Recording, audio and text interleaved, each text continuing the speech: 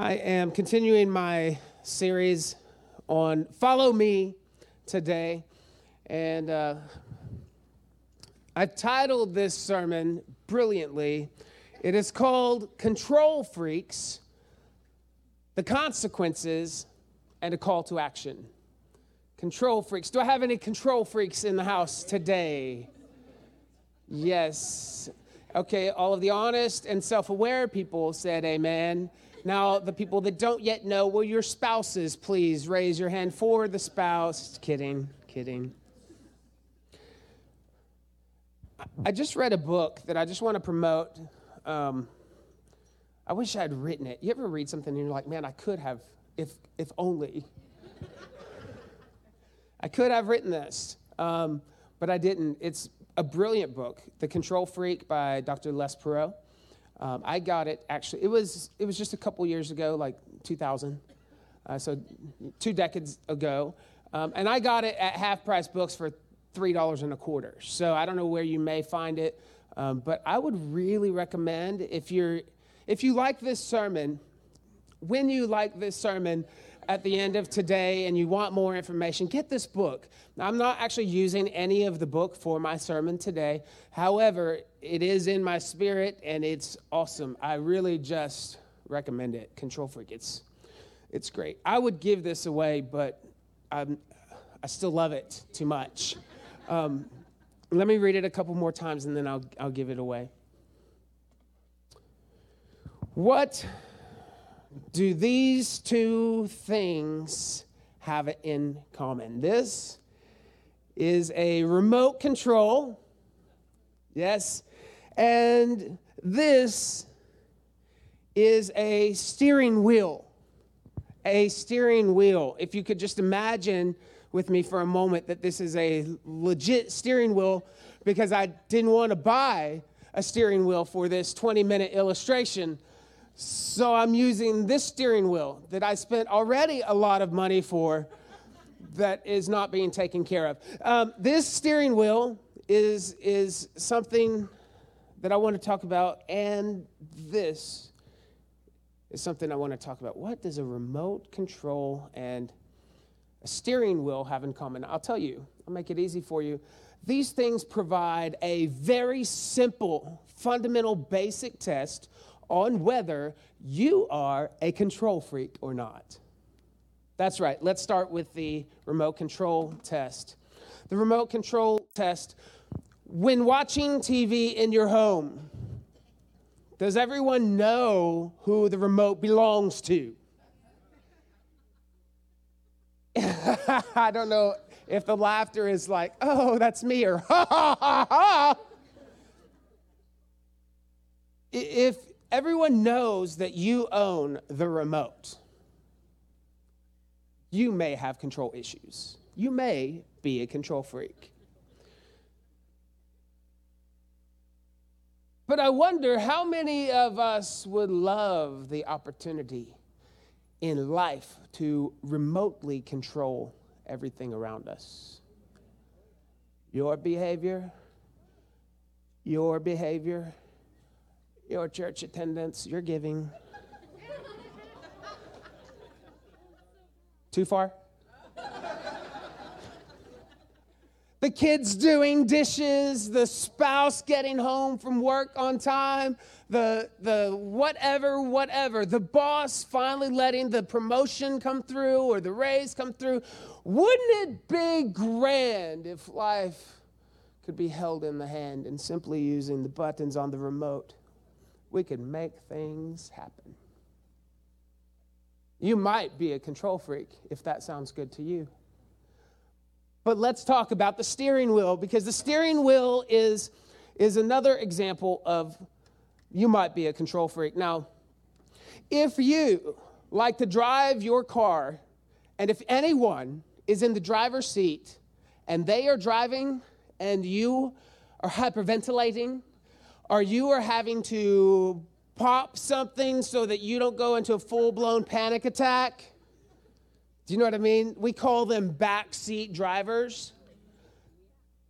That's not what my wife calls me anymore. Back in the day, it was the back seat driver. Now it's, Trace, shut up. Hey, I will be the first to admit, I am a horrible backseat driver. I am. Several years ago, our first trip to Australia, I left my license in the States, which meant that I could not drive the rental car in Australia. So who had to drive? My wife. Now, my wife, she's a fantastic driver as long as I'm not in the car. But when I'm in the car, all of a sudden, oh man, I am getting right with Jesus. And on some days, I'm even praying in the Holy Ghost.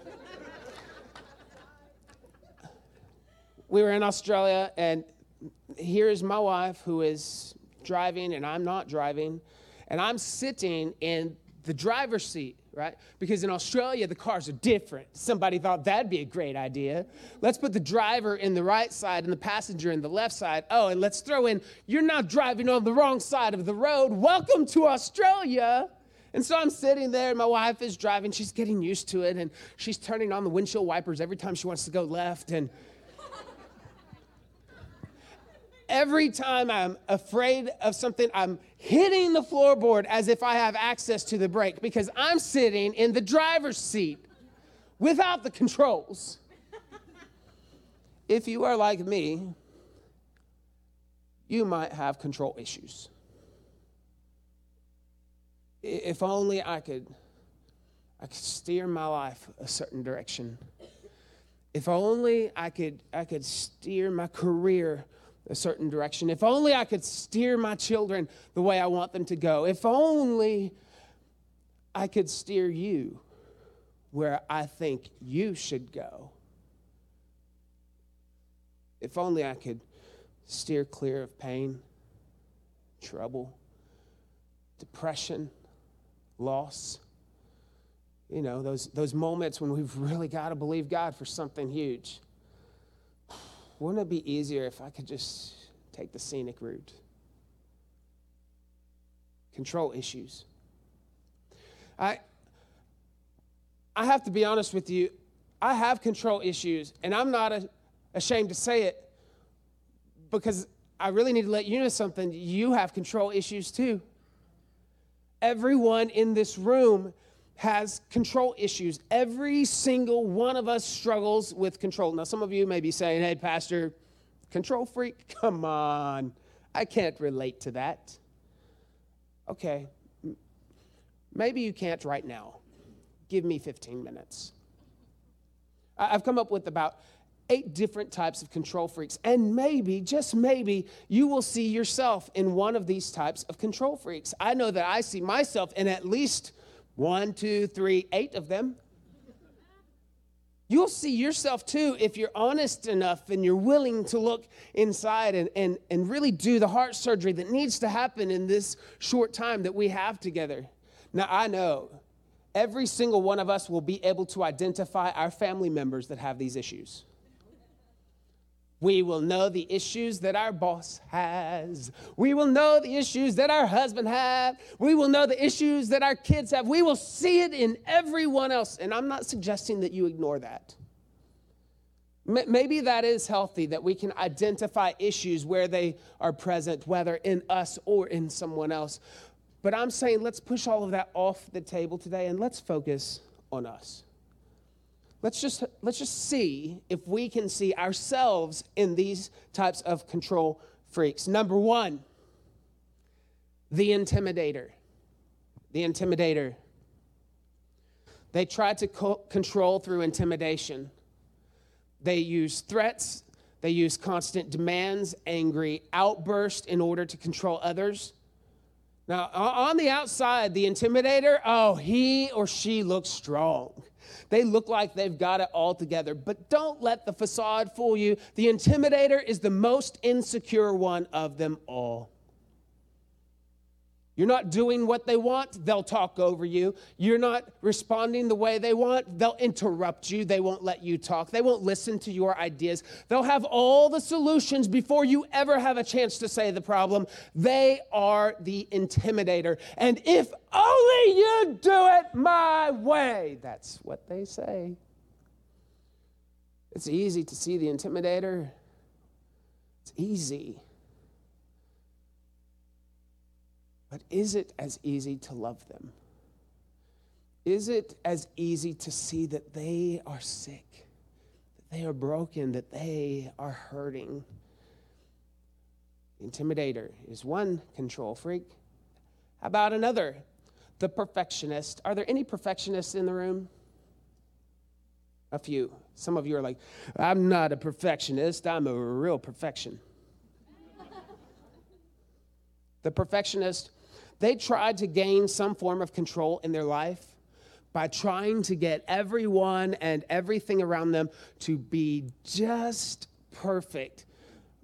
But the problem is they make everyone around them miserable because no one can live up to your expectation for them. I know life would be perfect if they just do everything you think they should do, if they act the way you think they should act, and they say the things that you think they should say. Like, your life is perfect, isn't it? Your life is grand and wonderful. Everything would be perfect and grand if they just did what you said. The perfectionist. That's control. The third one is one of my favorite ones to say. It's the worrywart. Look at your neighbor and say, don't be a worrywart. You have to say it with a little, fantastical voice. Don't be a little worrywart. Don't be a worrywart. How many of you, instead of warriors, you're worriers? God called you to the battle, not the rattle. The worrywart, you try to gain control of your situation and your things because you think that worrying is actually doing something. Worrying is not doing anything. It will not change your situation. Just because you worry enough, it does not get God's attention. God isn't moved by your fear. He is moved by your faith. The worrywart. You're really just trying to control your circumstances by worrying. Number 4, I call this one the Uber planner. Not the Uber planner. You're not mapping out the driving routes of Uber. The Uber, the meticulous, the detailed planner. The Uber planner. You know those people who have to plan the party, no one else can do it. They have to plan the holiday, and if anyone else does it, I'm going to let you think you can do it. But when you do it, I'm going to talk about you, and I'm going to pick apart everything you did wrong because nobody can plan like me. The Uber planner is constantly trying to control circumstances and situations around them. And even in your best laid plans, control falls short. The Uber planner, I probably fall into the next category pretty well. It's called the anti-planner. They look at the Uber planner and say, now you've got issues. You are a control freak. And we think that, we anti-planners think that because in reality, we avoid commitment. That's what anti-planning is. We're trying to control everything because we don't want the church service start time to control us. We don't want our work time to control us. We don't want the kids' schedule to control us. So we don't commit to things because, wait, serving once a month? You mean I might actually have to go to church once a month? That seems a bit extreme. I just like to go where the Spirit moves. Hey, newsflash, He's moving here every Sunday. The anti-planner tries to control their outcome by simply thinking, it doesn't matter. What will be, and they just go with the flow. How many of you are like me? You're the anti-planner. You're a control freak. Number 6 is the master manipulator. I'm sure that we all know some master manipulators. This is one that we don't often know and see within ourselves. The difference with the master manipulator, though, you have to give this to them, is they're not in your face controlling. They're not like beating down your door, trying to make you do stuff. They're not screaming at you. That's the intimidator. The master manipulator is the one that tries to pull the strings in the background so that you don't even know that they're involved with doing God's will for your life. Right? The master manipulator is constantly subtly planting seeds of doubt in this situation, subtly criticizing things over here in a godly way, spreading gossip over here. It would be great if pastor did this. It would be great if the kids did this. The master manipulator really believes that they need to be in control of every detail. Which leads me to number 7, the micromaniac. The micromaniac is the person with 1,000 hands standing before 1,000 jars, and they need every hand to be in every jar. And I must confess to you today that I lean into this on some days because I think that I'm good at a lot of things. I think, I'll do it myself. Why? It would take me more time to train someone than just do it myself. And I know what I like. I know what I want. I'll just do it. I am a micromaniac. I get my hands here, there, everywhere. I become an artist of the world. My fingerprint is on everything. Because I need control. I need to make sure that it's done right. I need to make sure that it's got my stamp of approval. I am a control freak. And my final one, number 8, the opinionator. The opinionator. This person has an opinion for everything, every subject. They have had every illness. They have broken every bone. They have given birth to every gender. They have done it all. Done it all. Done it all. Been to every deserted island and found a way off. Been to every third world country and made them first world. They have done it all. They have dug wells in Africa. They have fed hungry people all across the USA. They even invented the internet. They've done it all. They have an opinion. Not just an opinion about their life. No, that would just be too simple. They have an opinion about you. And everything. They have an opinion about what you're wearing. They have an opinion about what you're thinking. Yes, they even know what you're thinking. The opinionator. The best of all, though, their opinions that they give to you, they're free. They don't charge. They're free. Yeah. The opinionator, they really just want control. And every time you say yes to their opinion, they win.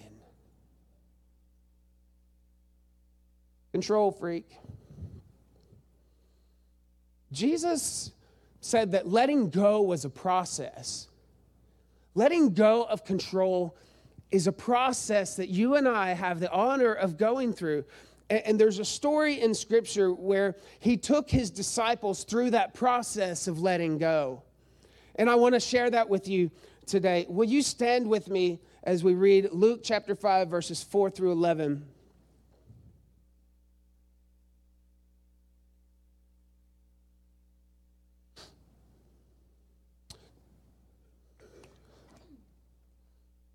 Do we happen to have verses prior to 4? No.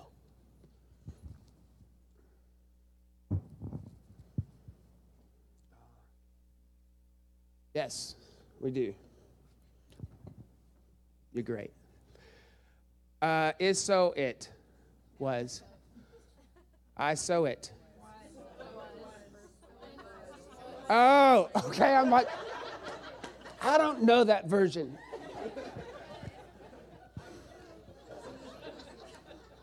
Hey, I'm dyslexic too. Cut me some slack. 1, so it was. As the multitude pressed about him to hear the word of God, that he stood by the lake and saw 2 boats standing by the lake, pressed to hear the word of God. He stood by the lake and saw 2 boats standing by the lake, but the fishermen had gone from them and were washing their nets. So Jesus shows up, he sees 2 boats, and the fishermen were washing their nets. Verse 4. When he had stopped speaking, he said to Simon, "Launch out into the deep and let down your nets for a catch." But Simon answered and said to him, "Master, we have toiled all night and caught nothing." I want to back up to 3.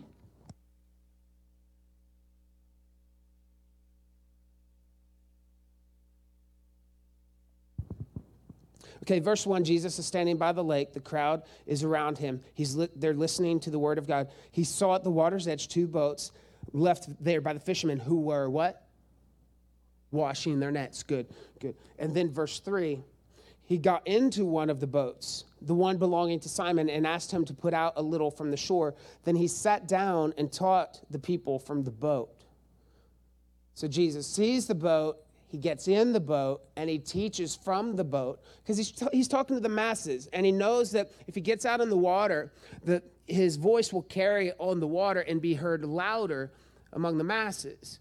And so he talks. And then in verse 4, it says, when he had finished speaking, he said to Simon, "Launch out into the deep and let down your nets for a catch." But Simon answered and said to him, "Master, we have toiled all night and caught nothing. Nevertheless, at your word, I will let down the net." And when they had done this, they caught a great number of fish, and their net was breaking. So they signaled to their partners in the other boat to come and help them. And they came and filled both the boats so that they began to sink. When Simon Peter saw it, he fell down at Jesus' knees, saying, "Depart from me, I am a sinful man, O Lord." For he and all who were with him were astonished at the catch of fish where they had taken. And so also were James and John, the sons of Zebedee, who were partners with Simon. And Jesus said to Simon, "Do not be afraid. From now on you will catch men." So when they had brought their boats to the land, they forsook all and followed him. You may be seated. This is a great example of 2 things: the consequences of control, and then the process of letting go of control. I would submit and suggest to you that control has been around since the beginning of humanity. What happened in the Garden of Eden? It was a fight for control. What happened with Cain and Abel? It was a fight for control. What happened between Jesus and Satan? It was a fight for control. What happens between you and the enemy every single day of your life? It is a fight for control. A very wise man said to me once, "Trey, every argument that ever happens on earth always funnels down to one thing: control." And if you really peel back the layers of whatever your problem is and your frustration and whatever the argument is, it is always about control. Someone is trying to control the situation so that they get their way, and someone else doesn't want it that way. It's always about control. I love, here we see this beautiful picture of guys who had been fishing all night. And the first consequence of control is frustration. Look at your neighbor and say, frustration. Oh, it is frustrating when you have to control so many things. You know what I mean? Like, you're the boss. Can't nobody do it like you. And it gets old quick. It's frustrating when the things you need to control won't be controlled by you. Peter says in verse 5, "Master, we've worked hard all night and haven't caught anything." Jesus tells him, "Hey, Peter, get out there, throw your nets to the other side." And Peter's response is, "Master, we have worked hard all night and we've caught nothing." You can almost hear the frustration in that sentence, can't you? They're washing their nets, they're done. We've caught nothing, like nothing. We're very frustrated. But the second thing is control leads to fatigue. I don't just get frustrated, I get tired. You ever thought to yourself, I'm just tired? Tired. Not physically tired, and maybe it's led there too, but like My soul is weary. In the Greek, this word that Peter uses, that he has worked all night, he's worked hard, it's kopeo, which translated means wearied or fatigued. Jesus is sending him on a small mission. Jesus is actually trying to help Peter with his fishing business. Like he's trying to help him out. And Peter's response is, I'm tired. I'm wearied. I'm fatigued. But it's not only creating frustration in your world. It's not only creating fatigue in your world. It's creating one more thing. It's creating failure. The third consequence of control is failure. You are trying to control because you don't want to fail. Your motives are good. I get it. And I get the saying of, well, God knows my heart. Yes, he does. But you can't tie his hands with everything you're doing and God still be able to come through for you because your heart is good. When we try to control everything, we fail. We get the results that only we can get. Peter didn't say, hey, Jesus, I'm tired. It's been a long night. We only caught 3 fish. He didn't even say 3 fish. How many of you have ever been fishing and 3 fish would have been a blessing? He didn't even say, I caught 3 fish. He didn't even say, I caught 1 perch. Zip. Nada. Like nothing. All night they have toiled and they have worked and they have dredged the bottom of the sea trying to catch fish, and they caught nothing. Their own attempts at control have failed. And do you know what that means? That means they're going home to a family without food to give and put on the table. They're going home without food to sell. Like, this is a big deal. How would you like to work for 12 hours at your job and not see a paycheck from it? Fatigue, frustration, and failure. So those are the consequences of trying to stay in control. But let's move on, because I want to, all of you control freaks in the room, I want to send a call of action to us all. There is a process in this story of letting go, and I want us to go to the next level so that we can actually enter into a place where God can bless us, and we can see rest, and we can see increase in our life. The first thing that we have to do is give up control. Look at your neighbor and say, give it up. Look at your other neighbor and say, I already did. Did you? You have to give up control. In this passage, we see the process for letting go. And the first step is you have got to give up. Give up. Give up.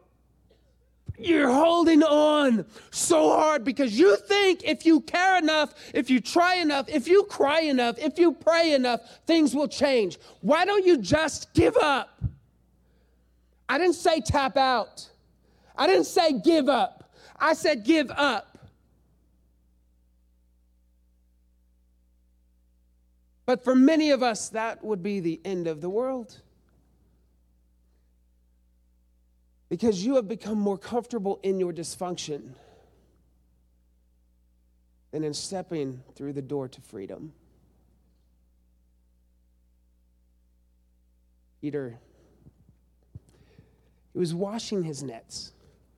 You know what that means? It means he was done. Culturally, in that time, to wash your nets means I'm not going back out one more time. We're not hanging it up to dry. We're not sitting back with an umbrella and a sweet tea just to see if we feel like going out again. We're washing our nets because we are done. Some of you have been trying to change that person for so long. It is time to be done.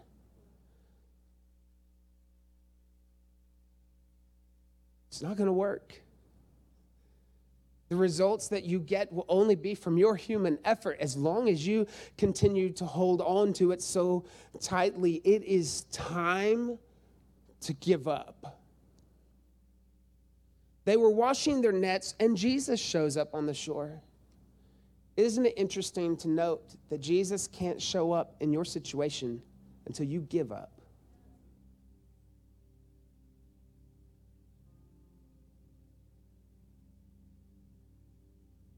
After you give up control, you have to give over control. Driving. Many of you are like, I can't take my hand off the wheel. If I take my hand off the wheel, we're going to crash. No, you're not. Don't be dramatic. You let go, but you then have to give over control. Because God has the capacity and the ability to navigate your situation. There's a song, something popular about Jesus and a wheel. Yes, I'm not going to sing that. You're welcome. But maybe rather than just hit play on a radio station, we should actually live it out. There are many people I know that give up, but never give over. And as a result of giving up without giving over, they crash. You got to give up and then give over. Jesus said, hey, Peter, take your boat, push it out into the deep. I wonder what Peter thought. Peter was a fisherman by trade. He was a brilliant fisherman. He probably thought, all right, master. In fact, Scripture says he called him master. And in the Greek, that means Peter had great respect for the level of authority of Jesus as teacher.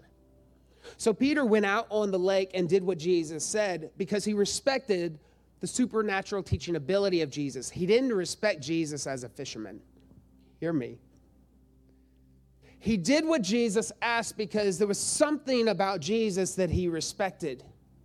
But inside, I wonder if Peter thought, you know all about this spiritual stuff, but I know about fish. Now listen, in that time, Peter understood that to catch fish at night, you had to fish in the shallows of the sea, not the deep.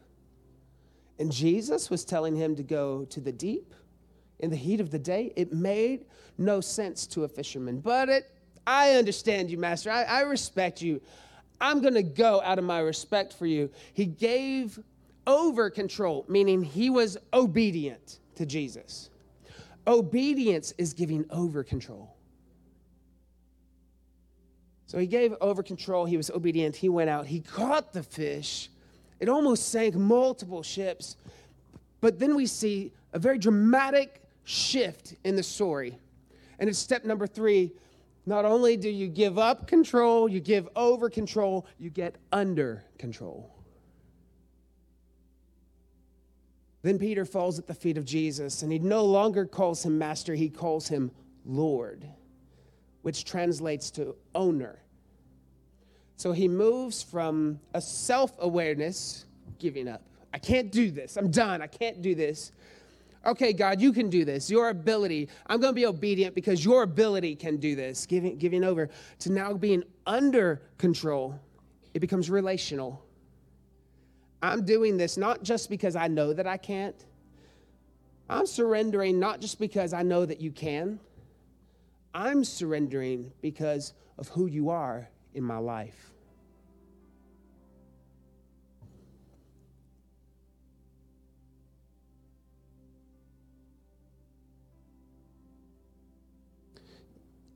You can't control your life. I'm not talking about willpower. I'm talking about real power. I have tried to muster every drop of willpower in my own fleshly ability to shift and change and dart and run and stop. And my willpower falls woefully short to that which is needed to transform my life. But it is in the moment of surrender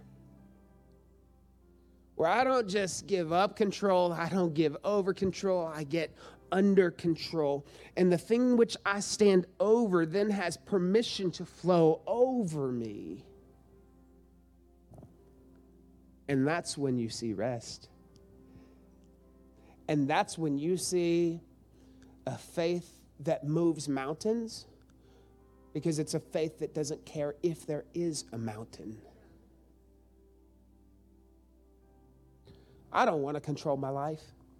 The fact is, I can't even control my calories. Can't. Why would I want to take something which I cannot do? It's time for you and I to follow Jesus. And for that to happen, we have to give up control. Let us pray.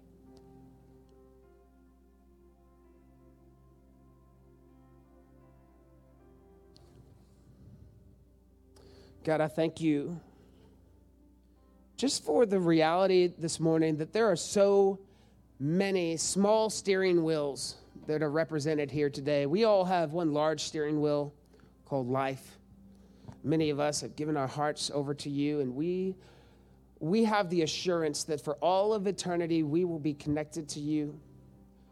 But the reality is we have many, many, many small steering wheels in our world. A steering wheel of finances, a steering wheel of emotions, a steering wheel of relationships, a steering wheel for our career. So God, I ask that you would just shine a light in the areas of our heart, the wheels that we need to release to you. God, I thank you that it's not through human effort. It's not through what we can do on our own. It's simply releasing to you what you have already conquered. And God, you know what I love about you? I love that you run after the things that we hold on to the tightest. That addiction, that insecurity, that unforgiveness, that thing that we can't seem to let go of, and we hold on to it. We hold on to it. God, you run after that because you know that the things we hold on to eventually hold on to us. So we say yes to you today, God. Holy Spirit, begin to work in us today. Let the process of letting go begin today. Let it be established in the spirit realm today so that we can give up, give over, and get under control. In Jesus' name I pray. Amen. Amen. Amen. Amen. God bless you guys.